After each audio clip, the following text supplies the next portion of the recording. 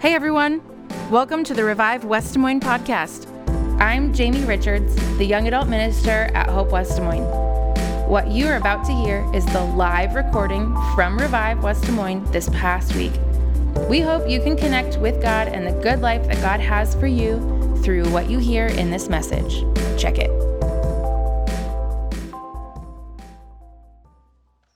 That's him. Who? Him.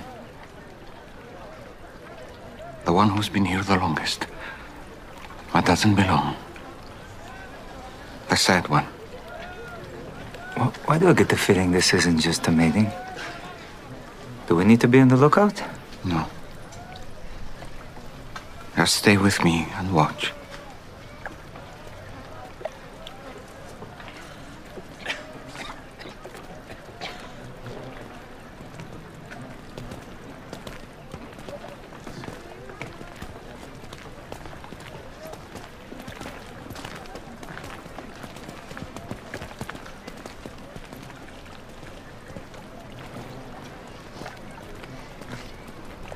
Shalom.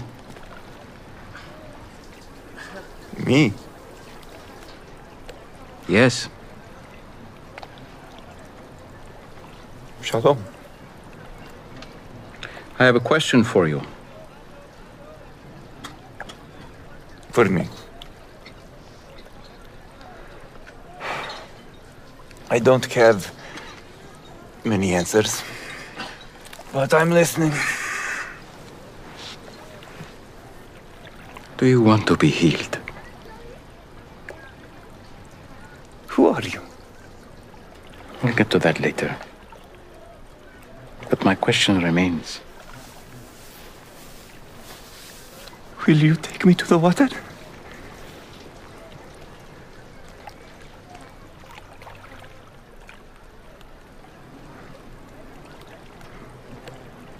Look, I'm having a really bad day. You've been having a bad day for a long time.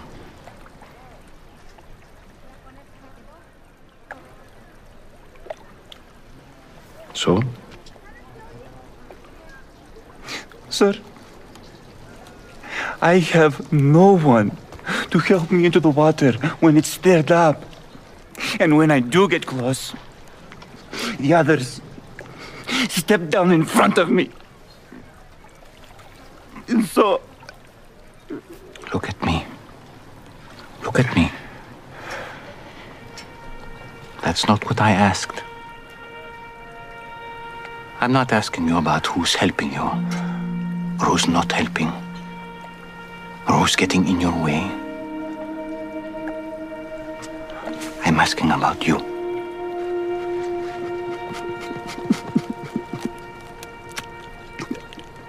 I've tried. For a long time, I know. It was about 7 years ago, I was able to literally sit in the spot where that story happened, biblically speaking. My wife and I were able to go to Jerusalem, to the Holy Lands, and we went to the Pool of Bethesda. It's an area in Jerusalem, the old city of Jerusalem.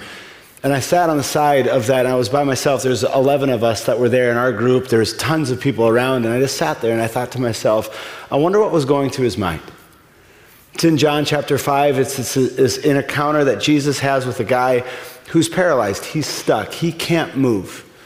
And so he's gotten the ability that people have brought him to this place that was known for its healing, and he's gone there for decades, and he's just waiting for somebody to help him to get to the place that he needs to go, but nobody will help him. And Jesus comes along and he says this phrase to him, which I think in the moment must have seemed so offensive. And for many of us, we hear what Jesus says to the guy and we say, how rude, how absolutely out of touch, how disconnected can this guy be to walk up to somebody who's sitting there and who obviously knows that there's something inside of him that needs to be healed. And Jesus has the audacity to say, do you want to be made well?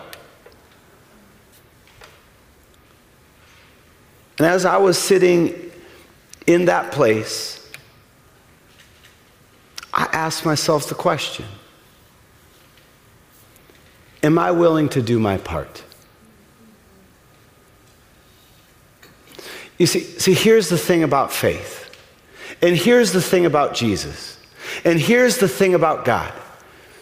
Is he's asking every single person who's ever graced the face of this earth, every single moment of every single person's life, he is extending an invitation to say, do you want to be made well? But you see, the thing about this God that we have that loves us so much is he does not force himself upon us. And I thought to myself, how many times have I sat in a place that I so desperately want to be made well, and I've just tried to do it on my own? And I've realized in my own efforts, in my own ways, that there are so many times that I just get stuck. Because we all get stuck at times, don't we? And I don't know if you can go to the next slide. My clicker's not working, sorry. But I wonder where it is for you. Man, my goodness, it's been a horrible few weeks.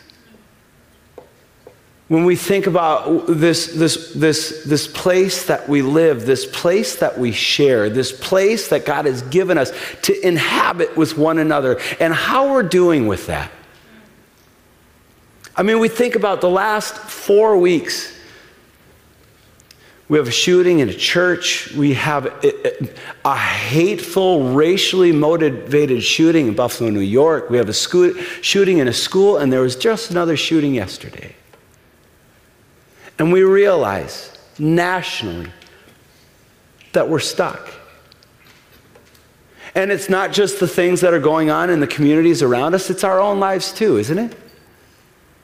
I mean, if I were to ask each one of you, that just in the quiet of your own mind, in your own space, in your own life, if I were to say, where is it right now where you just feel like you're in a place where you've been trying to do it for so long, and you've been trying to do the best you can, but it just doesn't feel as if you're going to get over that next hurdle, what would that place be? Would it be mentally? And I don't say that because I think that maybe if that's the place where you're at, that you don't have enough faith. Trust me, I am a card-carrying member in the person who struggles with mental health. It's been a part of my life Jamie, Kelsey, and I were talking about age a little bit ago this afternoon, and I realized that some of my colleagues that I look at them and think, hey, we're about the same age. I'm 2 decades older than them. Like I've dealt with anxiety as long as some of these people have been alive. And sometimes I get stuck. And trust me, I exhaust every effort that I have to try to overcome it on my own. Or maybe it's relationally. Maybe you've just wanted that so bad. And trust me, like if you want that to be a part of your life, that's not a bad thing at all. Don't beat yourself up for that. But maybe you feel like the longer it goes, the harder you try, and the harder you try, the worse it goes. And you just feel stuck. Or maybe it's in school or in work or whatever it is that you're doing right now. Maybe it's your family. The truth of the matter is that if we're going to look biblically, and we're going to look at the stories that are told to us, that we encounter in God's living word, this story of this man at the side of this pool that was known to have healing properties, that we can all identify with him, can't we? And my question is, do you want it to get better?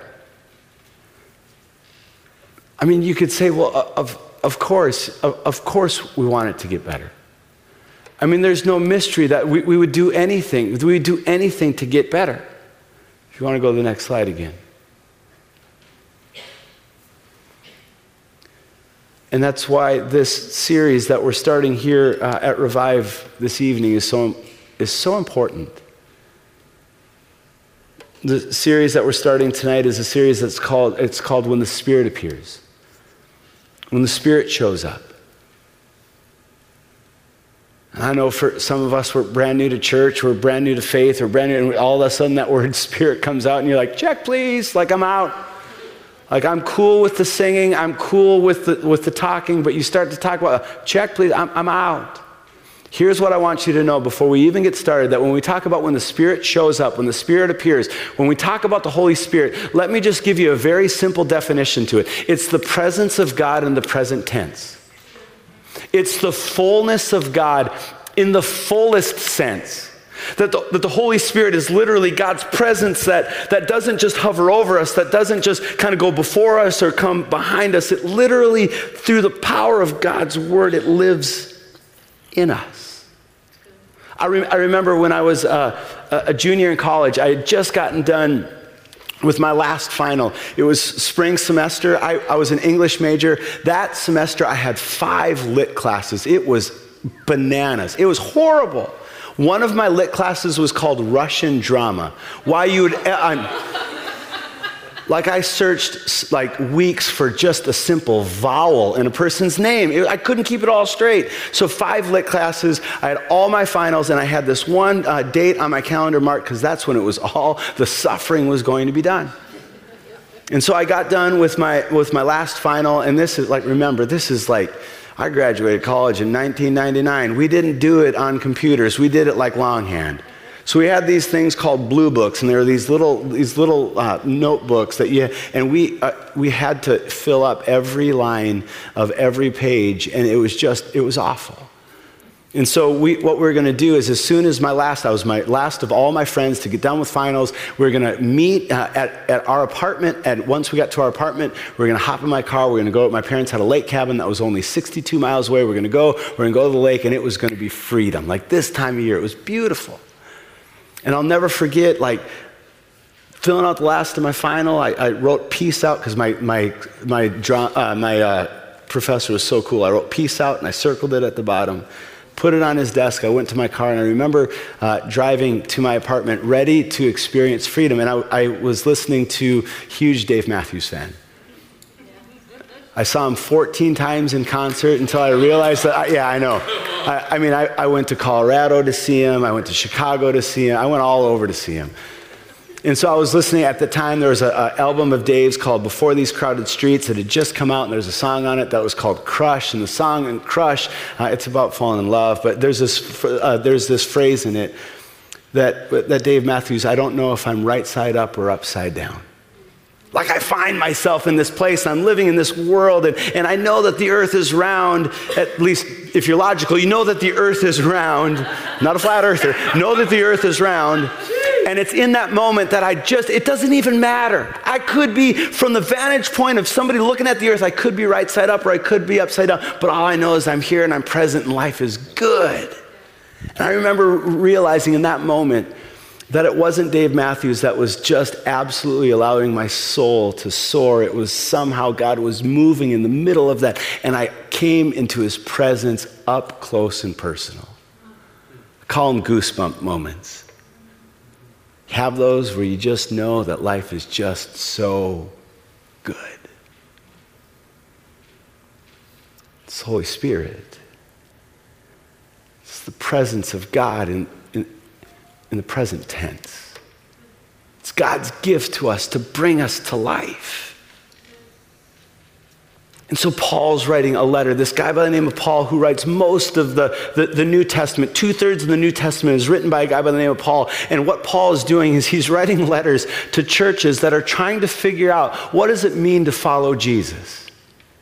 And so Paul, in a letter to the church in Galatia, it's this community that exists, and as they're following Jesus, they're not getting it right, which is a reminder for those of us who inhabit this place that sometimes, press release, the church does not get it right.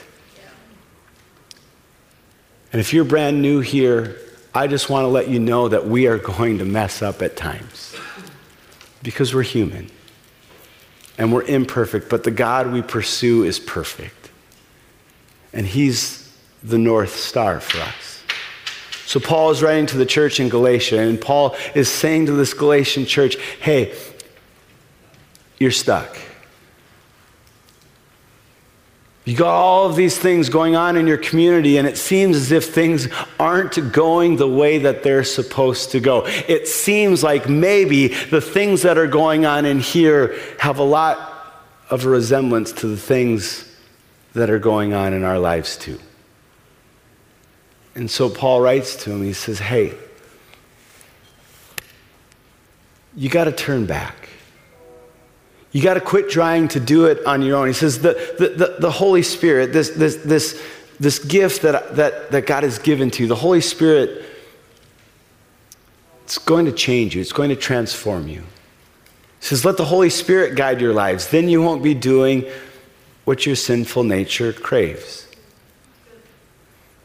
And here's what I want to say about that. When we hear sinful nature, all we hear is maybe somebody wagging a finger at us and telling us how bad we are. Sinful nature is just the reality that we are broken people who don't get it right all the time. So Paul's not cursing them out. Paul's saying to the Galatian church, hey, you stuck? Feel like it's not going the way that it's supposed to go? Maybe it's that you're trying to control it more than you need to control it. So let the presence of God in the present tense, let God control your lives. As Paul writes this letter to the church in Rome, and it's one of the most powerful pieces in all of Scripture. And this Paul, who writes 2/3 of the New Testament, is fascinating. He's this person that has this encounter with Jesus, but he's still the same person that has a really important message for all of us. That somehow you don't graduate from your humanity.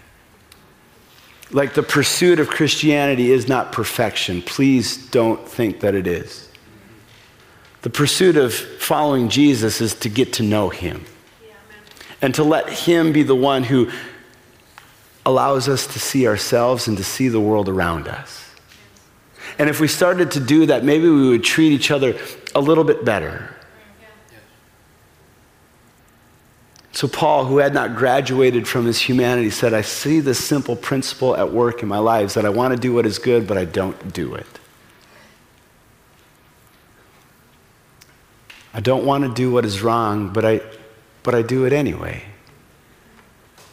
And then Paul goes on, he says, oh, what a wretched soul. Who's going to save me from this body that seems to be so consumed with sin and death? It was just this past week. We have a son. His name is Trey. He's just, our daughter's Jade. He's 11. She's 10. And they're just the best. Like, I just love my kids. I could talk to them about them all the time. My son, he had a baseball game this last week, and he played well. He played great. Of course, I'm going to say that. I love him. But he just did something stupid. He was mad about something, and one of the things that we tell our kids is that you have to be kind, loving, and respectful. We don't care what you do with your lives, as long as you're kind, loving, and respectful. He did something that was completely disrespectful. He got called out in a play. He thought he was out. But he was called out, but he's too prideful to admit that sometimes he might not be safe. So he got mad, and so he yelled at the ump, and the ump kind of didn't yell back at him. The ump told him, we got into, I am a coach, I got into his face. Told him, we don't do that.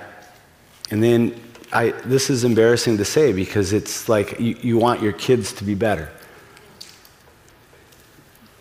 But the coach said something to him and said, hey, buddy, and he meant it in all kind of, hey, buddy, you were out, because the kid that made the catch made an amazing catch. So after the game, it was time to shake hands, and I didn't see it happen. So we walked through the handshaking line, and we got over to where my wife and my daughter was, and my wife, Bridget, said, hey, something took place in that line, and you might want to check it out. And I looked at my son, and my son, who's a pretty strong kid, emotionally, not physically, he started to cry, and I said, "What'd you do?" He said, "Dad, I want to tell you." I said, "What'd you do?" "Dad, I don't want you to know." I said, "What did you do?" He said, "I didn't shake his hand." And I said, "You go over there and you shake his hand." He said, "Dad, I don't want to do that." I said, "Why?" He said, "Because I'm so embarrassed." I said, "You have to go over and shake his hand." So he goes over there, and he's kind of crying while he does it, and he comes back, and I was just laying into him. My son said to me, when we were in the car, he said, "Dad, do you still find yourself proud of me?" When Paul says this, Paul's not saying that somehow we just need to look at ourselves and look at how awful we are. But we need to acknowledge that sometimes left to our own devices, we don't do it right. And can we just be okay with that? Can we have a little bit of humility to realize that sometimes we go through the handshake line of life and we pull our hand away when we should have extended our hand in love. And sometimes we need to be able to take stock of our lives and say, "You know what? I want to do what is right. That's my hope. That's my goal. But sometimes I don't do it. And I don't want to do what is wrong, but sometimes I do it anyway." But here's the thing, and here's the gift that God has for us. And here's why Paul writes to the church in Galatia. He says, there is a better way. There is hope for us. There is a God who loves us so much. He didn't come to just give us good teachings, and he didn't come to just give us a different way of doing life. He came to be our Savior. That not just to tell us a better way, but to save us from the times in which we don't do it right. So Paul says to the church in Rome, "Hey, let me teach you a better way." Paul says to the church in Galatia, "Hey, let me tell you a better way." Paul says through God's word to you and to me, "Hey, there is a better way," and it's allowing the Holy Spirit to take root in your lives and to say, "God, I don't get it right, but God, I trust that you are the one who is right." And this is, my friends, the way that we're going to right the world. Because if we don't, who's going to? If the church doesn't rise up with a message of the gospel, the good news of a God who didn't come to judge, but a God who came to save, who's going to do it? Paul says to the church in Galatia, the sinful nature gets a hold and it produces sinful things. But when you let the Holy Spirit, it produces fruit. Now look at this list. Who doesn't need more of this? Holy Spirit produces. When we can acknowledge and we can allow God to start to take control, the Holy Spirit produces love and joy and peace and patience and kindness, goodness, faithfulness, gentleness, and self-control. Sound good? So for the next handful of weeks, that's what we're going to look at. Tonight we get to look at number one. We get to look at love. Now, if I were to ask you the question, what is love? How would you respond? If I were to say, if you were to define love if I were to give you one opportunity in one sentence to define what love is, how would you define love? I think a lot of us, we would start to talk about feelings, wouldn't we? Love is when I feel somebody's compassion for me. Love is when I'm with my friends and we're doing something and everything is just right. Love is when we agree with one another. Love is when we enjoy things with one another. Love is when we line up and the stars line and everything is just the way it's supposed to be. That's love, right? Those things can come with love, but that's not love. Thank God for that. Because all of those things that I just said are based on what we do. And here's what love is. Love is based on who we are. Because whether you believe it or not, whether you accept it or not, whether you acknowledge it or not, you have been created in the very image and the very likeness of God. You bear his image. And because God is love, you were created in love. Holy Spirit produces love. This is what same John, who writes about the man who was at the pool in Bethsaida, writes the scripture reading that Laura read for us just a few minutes ago. It's 1 John chapter 4. This is a scripture passage that I had written on a rock in my office for the first probably 10 years that I worked here. Because for me, this is the rock on which I stand.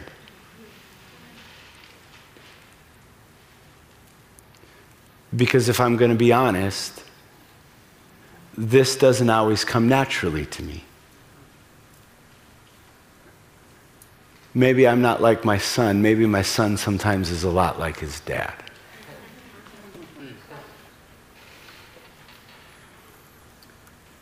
So here's what love is. God showed how much he loved us by sending his one and only Son into the world so that we might have eternal life through him. Same John who witnessed what Jesus said to Nicodemus in John chapter 3, verse 16. For God so loved the world that he gave his one and only Son, that whoever would believe in him would not perish but would have eternity. I think so many times one of the difficulties that so many of us have with faith and with life and with God and with Jesus and with the idea of this whole thing that we're doing is we somehow feel like it's all up to us and it's all... Have you ever wondered if God is real because you might not believe at a certain time? And so then you think, well, how could God love me if that's the way that I'm questioning right now? Here's the thing, every single one of us is going to question God at some point in our life. You want to know what never happens? God questioning you. God's love for you goes beyond your questions about him. Every single time. Thank God for that. And a little hint, if anybody says that they never question God, run from them because they're just not telling the truth. Faith is not the absence of doubt. In fact, faith is doubt that's been questioned. God showed how much he loved us by sending his one and only Son. And here's the thing, is that the reality is that God loved us first. God loved us first. Here's the thing, in John chapter 5, that scene from The Chosen that you saw at the beginning of this message, here's the thing that we need to realize.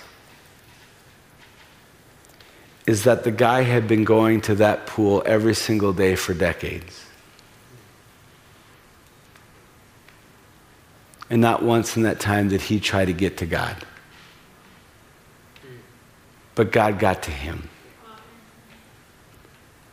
God showed up in the person of Jesus Christ right into the middle of the reality of him being stuck. And what makes us think that he won't do the same thing for us? I want to show you the kind of the conclusion of this part of this story from this show. But before we show that, I want you to use this scene from this show as a metaphor for you. Don't think about Jesus looking at the man who is paralyzed. Thinking about Jesus looking straight into the eyes of you who he loves. Whatever pool it is that you've found yourself paralyzed beside. And hear the words that he has for you. Take a look. That's not what I asked. I'm not asking you about who's helping you or who's not helping or who's getting in your way. I'm asking about you.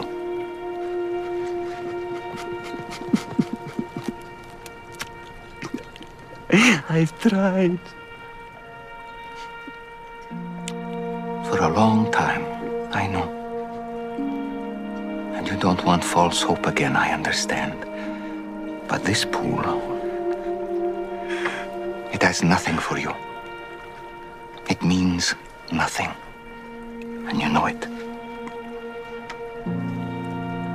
But you're still here. Why?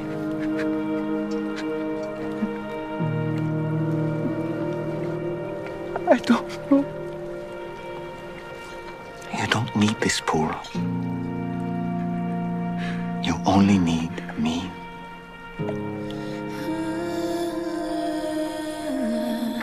So, do you want to be healed?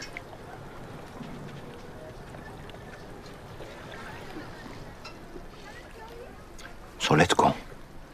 Get up, pick up your mat, and walk.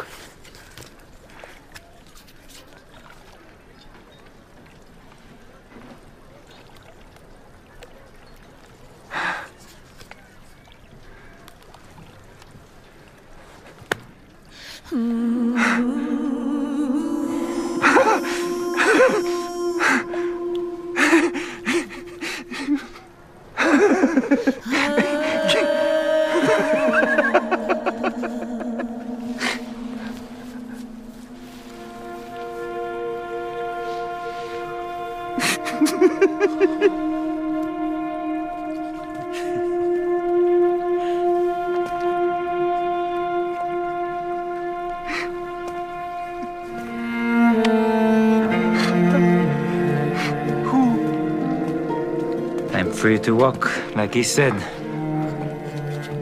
Don't forget your bed.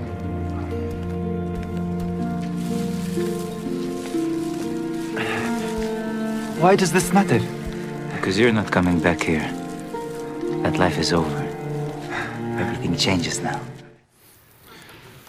I just love that. You see, God loved us first to make us well, to save us, to heal us.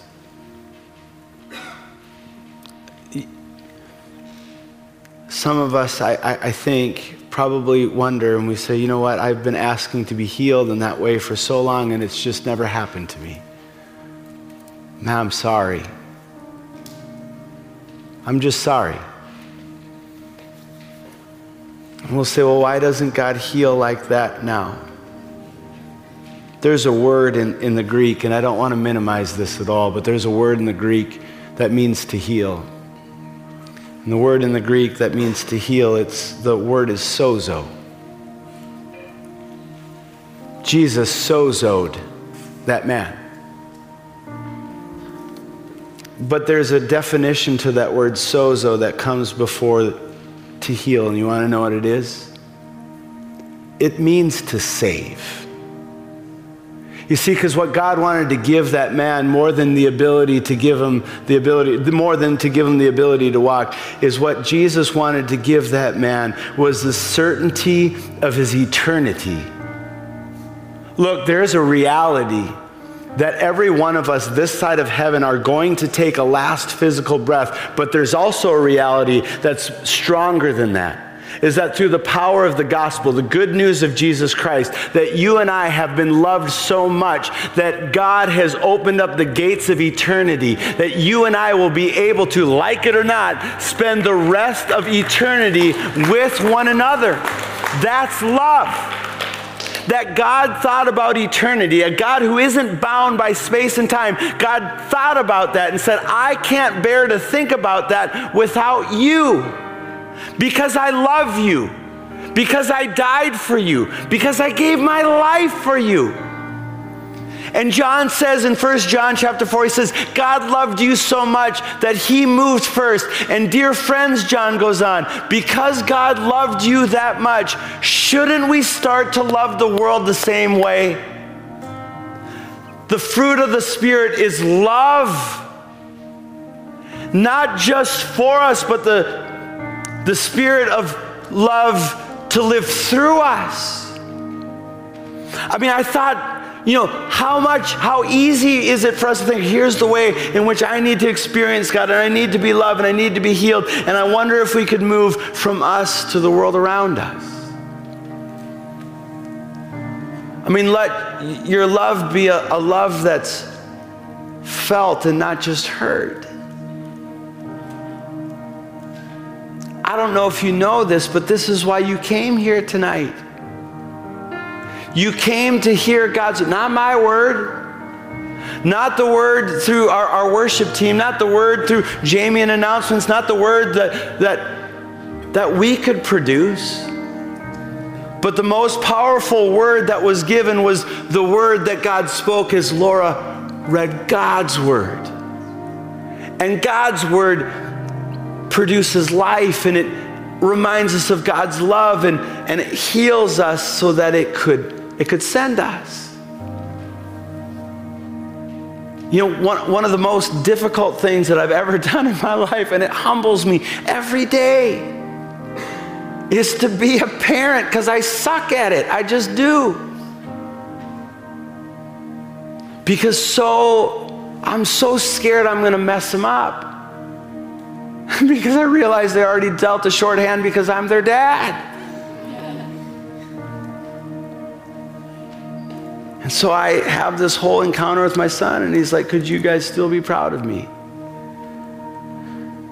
And I realized that I didn't let my son know that I love him. So we're laying in his bed that night, and this happens way too often in our house. Do you know that I love you? Yeah, Dad, I know that you love me. No, buddy, I need you to know that we could throw the whole thing away and you could do nothing for the rest of your life, and I'd still love you. That my love for you isn't based on how you perform in a classroom, in a social setting, on a sports field. Good night, not even close does that get to determine whether or not I love you. My love for you is based on the fact that, buddy,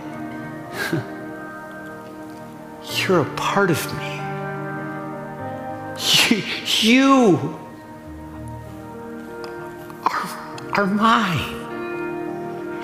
And you're the most valuable thing on this earth. When I see you, I see the one that I love more than anybody else but your sister, because she's just cuter than you. I talk about my kids, I cry. I had to make a joke. And if I could love my kids that much, how much more could God love me?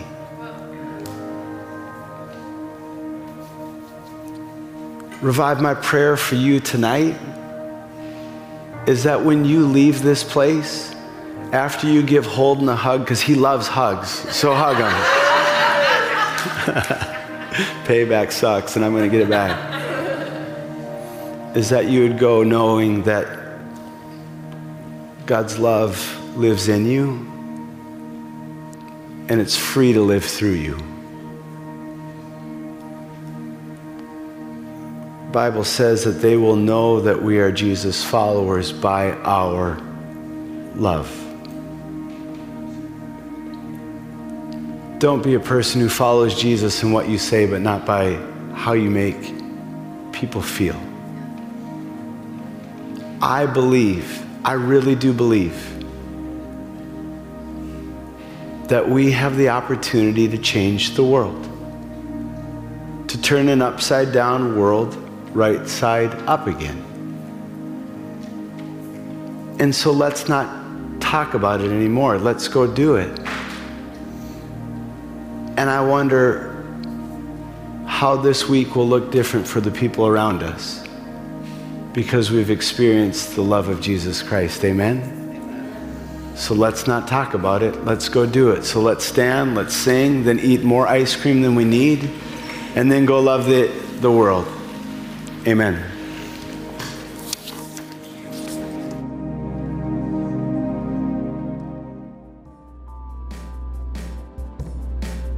Thanks for listening, everyone. Revive West Des Moines happens every Thursday night at Hope in West Des Moines, and we'd love to connect with you on social media. So find us and let us know where you're listening from. And whenever you're in town, we would love to have you come to Revive and join us live. Peace out, Scouts.